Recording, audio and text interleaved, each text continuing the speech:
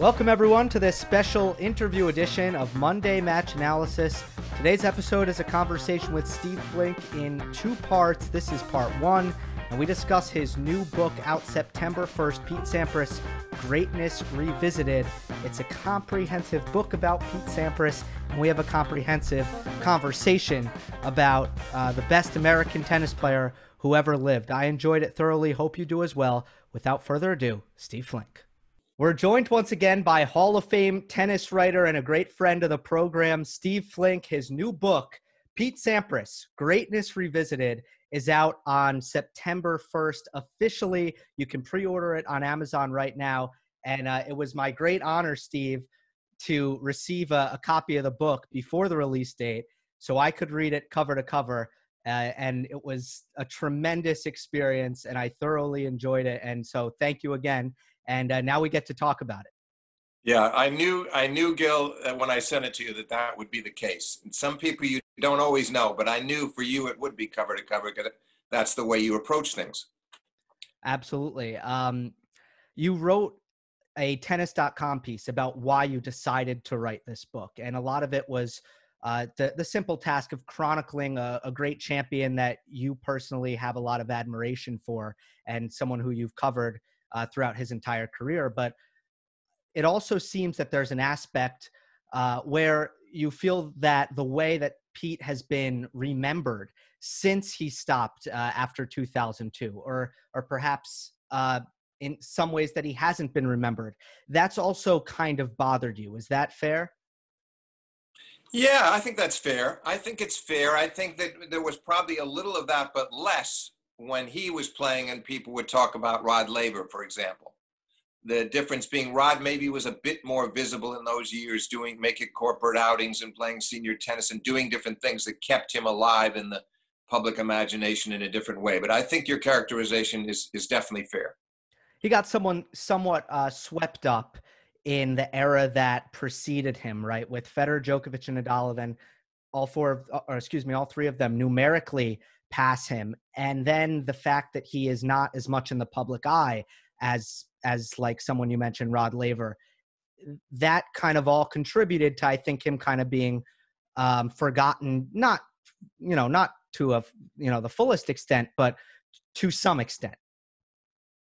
Yes, it did. It did. And listen, he chooses to lead the life he leads. I admire that about him. He doesn't need the constant adulation or enduring adulation or affection. I think he appreciated it with all of his fans and was very grateful for his time in the game. And now he leads a nice family life in California. And I think he accepts that. I don't think he's looking for this kind of attention, but I wanted to bring it back to him in a way. I felt like the timing was good, Gil, because as you just alluded to, 2002 was his last match. He beats Agassi in the finals of the U.S. Open, never plays again on the ATP tour.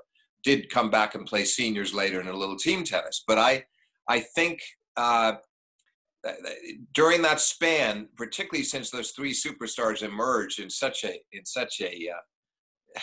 staggering way, is the way I would put it. It did change things. I mean, you probably saw Lendl said in the book that Pete was cheated by history in a way, because it could have been that guys like that didn't come along for 50 years, and then everybody would have been saying he's the man. I thought that was a perceptive comment from Ivan Lendl. Yeah, and that one did stick in my head as well. Are there some common misconceptions about Pete's game? He's known for having arguably the greatest serve in the history of the men's game. I mean, it's a title that's well-deserved. From spot serving to the power to the disguise, it was all great. But do you feel like there are also what are the most underrated aspects of Pete's game that you tried to kind of bring out? Because this was a book about detail and those subtleties. It was. I mean, I tried to bring out the fact that, as a number of people said, including Jim Courier to Tom Gullickson in a story I related surrounding Wimbledon '93, where Courier was talking about how do you beat a guy that has two first serves? So I always thought that was one of the great attributes of Pete, is that there was so little to choose between his first and second serves. And then once he started coming in behind it, serving and volleying constantly behind the second serve as well as the first, which really happened predominantly from 97 on. Before then, he would do it on the grass at Wimbledon, but not necessarily on the hard courts. He's pick and choose. But once he started doing it on virtually all the surfaces, then he became, the second serve to me got even better. It got even bigger and more daunting, and he wasn't afraid to serve double faults in the quest for going for very big second serves. I would say this package of his first and second serve, which we've never seen anything quite like that combo, it stood out to me. And the other underrated thing that maybe I could have talked about more in the book is the speed. He was a great athlete. I thought it sort of came through with all the talk about athleticism, but his speed was absolutely remarkable. Phenomenal speed and deceptive, very deceptive. And the last thing would just be the elegance of his game. Everybody talks about Roger Federer's elegance. There's no question about that. But Pete was a different version, a slightly different kind of player, but he did it very stylistically as well. So I was trying to bring out all of those aspects of Sampras. The book is very much chronological, so it starts with the childhood and it really moves through his career. When Pete was young, even when he was a junior, what really impressed me about what I took away was his mindset at that time. A lot of juniors are ultra focused on their rankings and their results. And if you read Andre Agassi's biography, Open, of course, Agassi talks about how he couldn't stand losing and it was his ultimate fear. And Pete was almost like the exact opposite of that. Absolutely right. And part of that was instilled in him by his coach, Pete Fisher. He kept stressing, it's the big picture, you're going to be a great champion, so that he didn't get obsessed with junior results. Part of it was, as you read, I'm sure, the transition from the two-handed backhand to the one when he was 14, and that automatically was probably going to impair some of his results. If he'd stuck with the two-hander, likelihood that he would have ranked quite high in the 16s and 18s, higher than he did. But no, he never got carried away with that, nor did he, Gil, get too obsessed with that even in the early stages, the first couple of pro years. I had that story in there from Tracy Austin's brother, John, who coached him. And when Pete was 17 and how, he was playing this tournament before the Open and he played a great match one day and the next day he went out and didn't seem like the same player at all, didn't seem to have the same competitive spirit. And John Austin really chided him. He said he really went after him for about 45 minutes about that. And Pete's response was along the lines of, look, I'm Greek, I'm a lover, I'm not a fighter. Now, that doesn't sound like the kind of thing that he would say, but I think that was the basic message was, give me time, I'll get there, I'm not worried. I will grow into this. And quite clearly he did. It seemed like a very healthy way to develop and an incredible mindset, big picture. Juniors generally don't have that foresight. And I found that very impressive. But it did have to change. And it seemed like the mindset changed when he lost that US Open final to Edberg. And that loss was so crushing that it kind of flipped his mental game and took it to the next level. You couldn't be more right. Now, of course, 2 years earlier, he'd won his first major, youngest US Open champion ever at 19 years, 28 days, and had that string of phenomenal wins over Ivan Lendl, John McEnroe, Andre Agassi. But it was sort of hard living up to that the next couple of years. There were injuries. There were different factors that held him back. And in 92 is what you're referring to. 91, he came back to the Open and lost to Curry in the quarters, and he just wasn't quite ready to defend. He wasn't that comfortable with it yet. 92, I think he was very comfortable with it and felt that he should have won that match that you're talking about in the finals against Stefan Edberg. He didn't feel Edberg was playing that well that day. Pete was hard on himself because he'd had a tough night. He'd been on IV after his semifinal with Curry, or hadn't been feeling that well. But he doesn't even talk about that anymore, or nor did he much after the match. It was all about feeling like he kind of surrendered in a way, that he didn't tank by any means. It was a 4-setter. He won the first set and eventually lost in 4 after serving for the third set. But he was disappointed in his lack of competitive mettle that day. He felt he should have fought harder. And he said how that lingered in his mind for a long, long time. And it really irritated him, aggravated him. So I think, Gil, that it actually was a very beneficial thing, because the experience was so enlightening to him and understanding himself that from that point on, from 93 on, he was a different player. And I think the Edberg loss led to a lot of triumphs. Yeah, he turned into this unbelievable fighter, someone who made it look easy, but was also gritty. And, I think sometimes it took some time for observers to see that, but efforts like when he threw up on the court in the US Open quarterfinals, um, and the year escapes me, the opponent escapes me. Um, but there are stories like that where he shows unbelievable toughness and resolve. And perhaps before that lost to Edberg in 92, he just wasn't that player. He had to become that player. Absolutely. Now, you're, of course, just for the benefit of the listeners, you're alluding to the Yeah. 96 Open quarters against the Spaniard Alex Corretja, who got him into a long, debilitating struggle, and sort of played the match more on his terms than Pete's. And eventually, Pete threw up on the court in the fifth set tiebreak, but escaped from match point down, won that match, and won the tournament. But yes, it was a process, no doubt about it. And the Edberg loss was sort of a stepping stone toward the greatness that he would find later. There's no doubt about that. And I often wonder, what if that had not happened that day? What if he'd beaten Edberg? How would things have unfolded from there? We'll never know. But we do know that loss, the fact that it stayed inside his head for so long, there's no doubt it was a positive thing in the years to come. Yeah, that is interesting to think about. And as Pete goes through the 90s and does so much winning and eventually goes 14-4 in major finals, it's his mental resolve that really shines through. And in Belgrade, Serbia, Novak Djokovic is watching and idolizing Pete Sampras. And you spoke to Novak for this book. I almost think on the surface, people might think, that's interesting that Pete idolized Novak, Novak idolized Pete, because Novak's game is probably closer to Andre.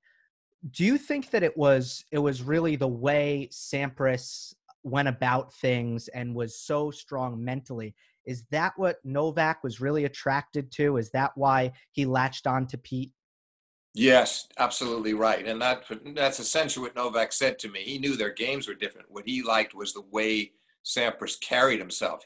He's 6 years old, sitting in Serbia, watching Pete play the Wimbledon final against Jim Courier in 93. And he became a really ardent admirer, and Pete was his man. And he even tells the story, which I'm sure you saw, that his father would go to him a bit and start rooting for Courier and Agassi, just to sort of test him, and Novak would stand by Pete every time. But he had some fascinating things to say. And of course, he also felt that he learned a lot from the Sampras psyche, and he compared it to his win over Federer, saving the 2 match points in the 2019 Wimbledon final. And he felt like he sees some similarities between himself and Pete, even though he knows there's some significant differences as well, which he explained in the book, how he complicates things, and Pete always kept things simple. And that's a message that Sampras tried to get through to Djokovic. But I thought that was an interesting chapter in the book. I imagining Novak sitting there as a 6-year-old watching this final, and Novak feeling somewhere deep within himself that one day he would be holding that Wimbledon trophy as well. And as you alluded to, Novak has made good on what he strived to achieve. And he's won so many great tournaments on the biggest stages under pressure, just like Pete did. What do you think it is that separated Pete mentally when it was 5-all in the 5th set and he was going for the break in the Wimbledon final? Andre Agassi always had these doubts. He was always questioning himself. And so that often played on his mind, and he'd get in his way. And Jim Courier, I think in some ways, maybe was somewhat the same. He made a slightly tougher stock than Andre. But Pete was the one that always felt he was better than everybody else, not in an arrogant way, but he just had this inner strength and inner belief from a very young age, and certainly from that 93 Wimbledon final on, where he just felt like he belonged and he was the best and he was going to stay there. So I think, it was a mindset. And that is definitely a theme of the book. When you asked me earlier, we talked about his game, but the Sampras temperament, his state of mind, the way he conducted himself, was something I wanted to keep stressing over and over again when I got back to the key matches, because it really made a difference. I mean, it wasn't always a walk in the park. There were a lot of tough, hard-fought. Only one 5-set Grand Slam final against Ivan Nisevich in '98 that he won, but still a lot of hard-fought skirmishes where he had to tough these matches out. And it was always he always had that sense of cool. He just always the inner belief and that sort of there was a fire burning from within, but he would never explode and never stop losing sight of what he was out there trying to do. You talked to so many of the people who played him, and a lot of them expressed exactly that. Like, oh, well, it wasn't that hard to stay with Pete in the beginning of the set, but by the end of the set, all of a sudden he was celebrating. But I do have to ask, did Andre decline to interview for the book because of all the all the great rivals that you spoke to? Andre wasn't among them. No, he wasn't. He declined politely, but he declined. I went through his business manager, and I was very surprised by that, because I thought, out of respect for Pete Sampras, his great rival, even though they're not close friends, they were always very respectful rivals and far from mortal enemies. And so I just thought he would do it out of respect. He did not. The other one, which was a slightly different case, because this one was, he made a point of saying they were politely declining, respectfully declining, was Boris Becker, who wanted to be paid. Boris Becker is through his manager said, "Is there any money on the table?" And I had to tell his manager, "That's not the way we do journalism in this country. I would hope Boris would do this, but I'm not going to pay him money to do an interview." So yes, neither one of those guys, but I felt it was more than balanced. The scales were more than balanced by the great material that Jim Courier gave me, Michael Chang, Todd Martin, three great American rivals, Ivan Isovich, Rafter, Edberg, Mats Wilander, so many others, and McEnroe and Lendl. Not to mention, the women were quite good too, in Billie Jean King and Martina Navratilova, Monica Seles, Chrissy Everett Wright. They all certainly weighed in as well. But I thought, I don't know how you felt reading it, Gil, but I felt that they added layers to the Sampras story, these rivals, the way they explained his thinking and how they were. And so many of them were talking about their own deficiencies and acknowledging their own deficiencies, realizing that in Sampras they weren't getting any gifts, realizing that maybe it wasn't an accident looking back, because Pete was the one that was the ultimate thorough professional, and not that they weren't professional, but they would sometimes put these obstacles in front of themselves that they could not overcome. They were not built for the big occasions the way he was. Yeah, you got incredible honesty out of Pat Rafter and a lot of the others. I want to go back to something that you mentioned earlier, and it's too good to pass up on and ignore, which is Sampras going from the two-handed backhand that he grew up with to the one-hander. And this was one of those times you talked to Michael Chang and you talked to others, and some of them said, oh, Pete should have stuck with the two-hander. And it was kind of a great debate that you allowed to play out in that chapter. Let's try to first cover our bases and say, Pete decided to make the switch, and his coaches were on board with the switch. And, you can tweak this, but my interpretation was he liked the transition game to the net, the option to chip and charge, the extra fluidity that it brought. And he felt that if he wanted an attacking game where he could get to the net more often, the one-hander was the best option. Absolutely, he certainly did, and he felt that as a great athlete. He knew he was a hardworking, dedicated craftsman. He also knew that he was gifted in the sense of just being a natural, superb athlete, and he felt to take full advantage of the athleticism. He couldn't have done it the same way with a two-hander. I come down on his side of the coin on that. Interestingly enough, you're right. Chang felt like maybe he could have still done a lot of the great things that he did.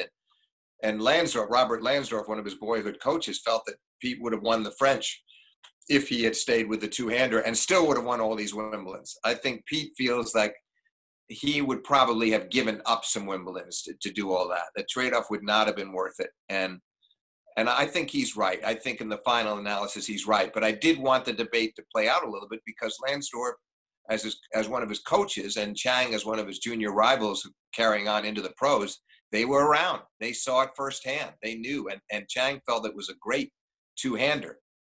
So it was an interesting way to kind of get started, because that was in the early stages of the book, to trace back to that period of Sampras's life in the juniors. Do you think perhaps in today's game, with the slower court speed, do you think he would have been more likely to stick with the two-hander? It's possible. Well, it's not. We're never going to know. Like he even mused himself about had he stayed with the two-hander, who knows, and maybe he would have played more like Djokovic. I can't quite see him playing that way. But you're right. There's the courts being slower these days. We don't know, and that might have altered the thinking of someone like a Pete Fisher, who's overseeing his career. There would have maybe been a different way of thinking from those around him to how he should shape his game. But at that time, let's face it, at that time, as he's growing up, you've got, yes, the U.S. Open was changing surfaces and going first to clay courts and then to hard, but you had Wimbledon, Australian still on grass at that point, and a lot of fast court tennis. And deep into his career, the courts were still very fast. So I think for him, he felt it was the only way to go. And I don't think he has any second thoughts about it whatsoever, although he was very willing to talk about it and fascinated by what they had to say.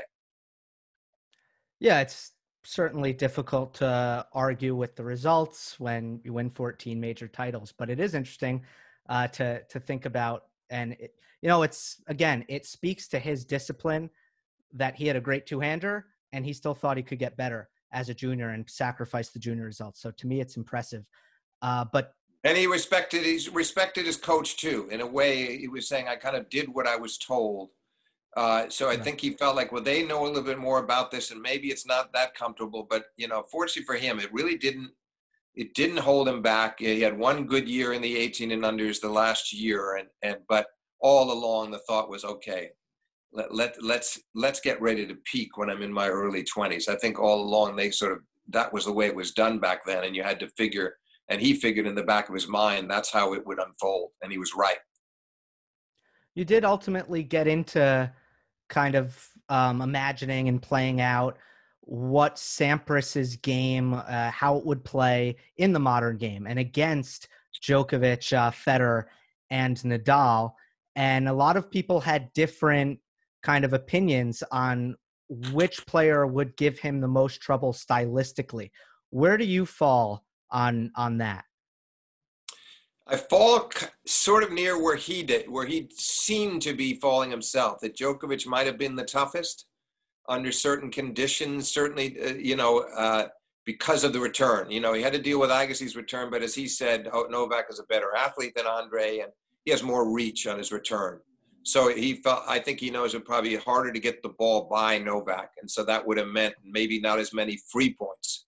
But I just feel like he would have done. I listened to all those people, the Rafters, the Ivanisevics, the Edbergs, everybody weighing in, John McEnroe. You saw the chapter. My view is that he would have done quite well against all three, as long as it was on hard courts, grass, or indoors. And when people argue about slower courts today, yes, I think he would have made today's grass skill look a good deal faster than it is, because I don't think he would have compromised that much. I think what would have happened at Wimbledon is he would have served and volleyed a little less, just a little less. He might have come in behind 60 to 70% of his second serves instead of all of them. Maybe occasionally compromised on his first serve, but basically I think he would have played that same way. And these guys are not accustomed to dealing with that. You have someone like a Karlovic, but he's not of the same caliber. So I feel like he would have been very burdensome for all three. Obviously not for Rafa on clay, but who is? Rafa is far and away the most dominant on any one surface that we've seen in modern history of the game. But I think anything else, grass, hard, indoors, that Pete would have fared quite well against all three. And he did make it clear how comfortable he was playing Federer in the exhibitions. They only met the one time on the center court of Wimbledon in 2001 when Roger won in 5. But then he played these 3 exhibitions in the fall of 2007 and once in early 2008 in Madison Square Garden. And he only won one of those matches, but he had good opportunities in 2 of the others, including the Garden where he served for the match. So I think I love the way he analyzed it, because he gave them their due, talked about what would have been so tough about getting the ball by Novak and how Roger might have been the toughest in other ways. And obviously Rafa was great, but then he flips the coin and tells you why he would have had confidence in his own ability to compete and stay with them. I had fun writing that chapter. And it was fun to read. I also thought Novak. I was thinking Novak gives most big servers fits because they're not used to the ball coming back like it does when they play Novak. So I was on the Novak side. Gil, let me just interrupt you for 1 second to get back to your Sure. thought. But in addition to that, he's a different kind of returner from Andre. The ball, Andre is sort of was guessing, and if he got onto it, he might blast a winner by you.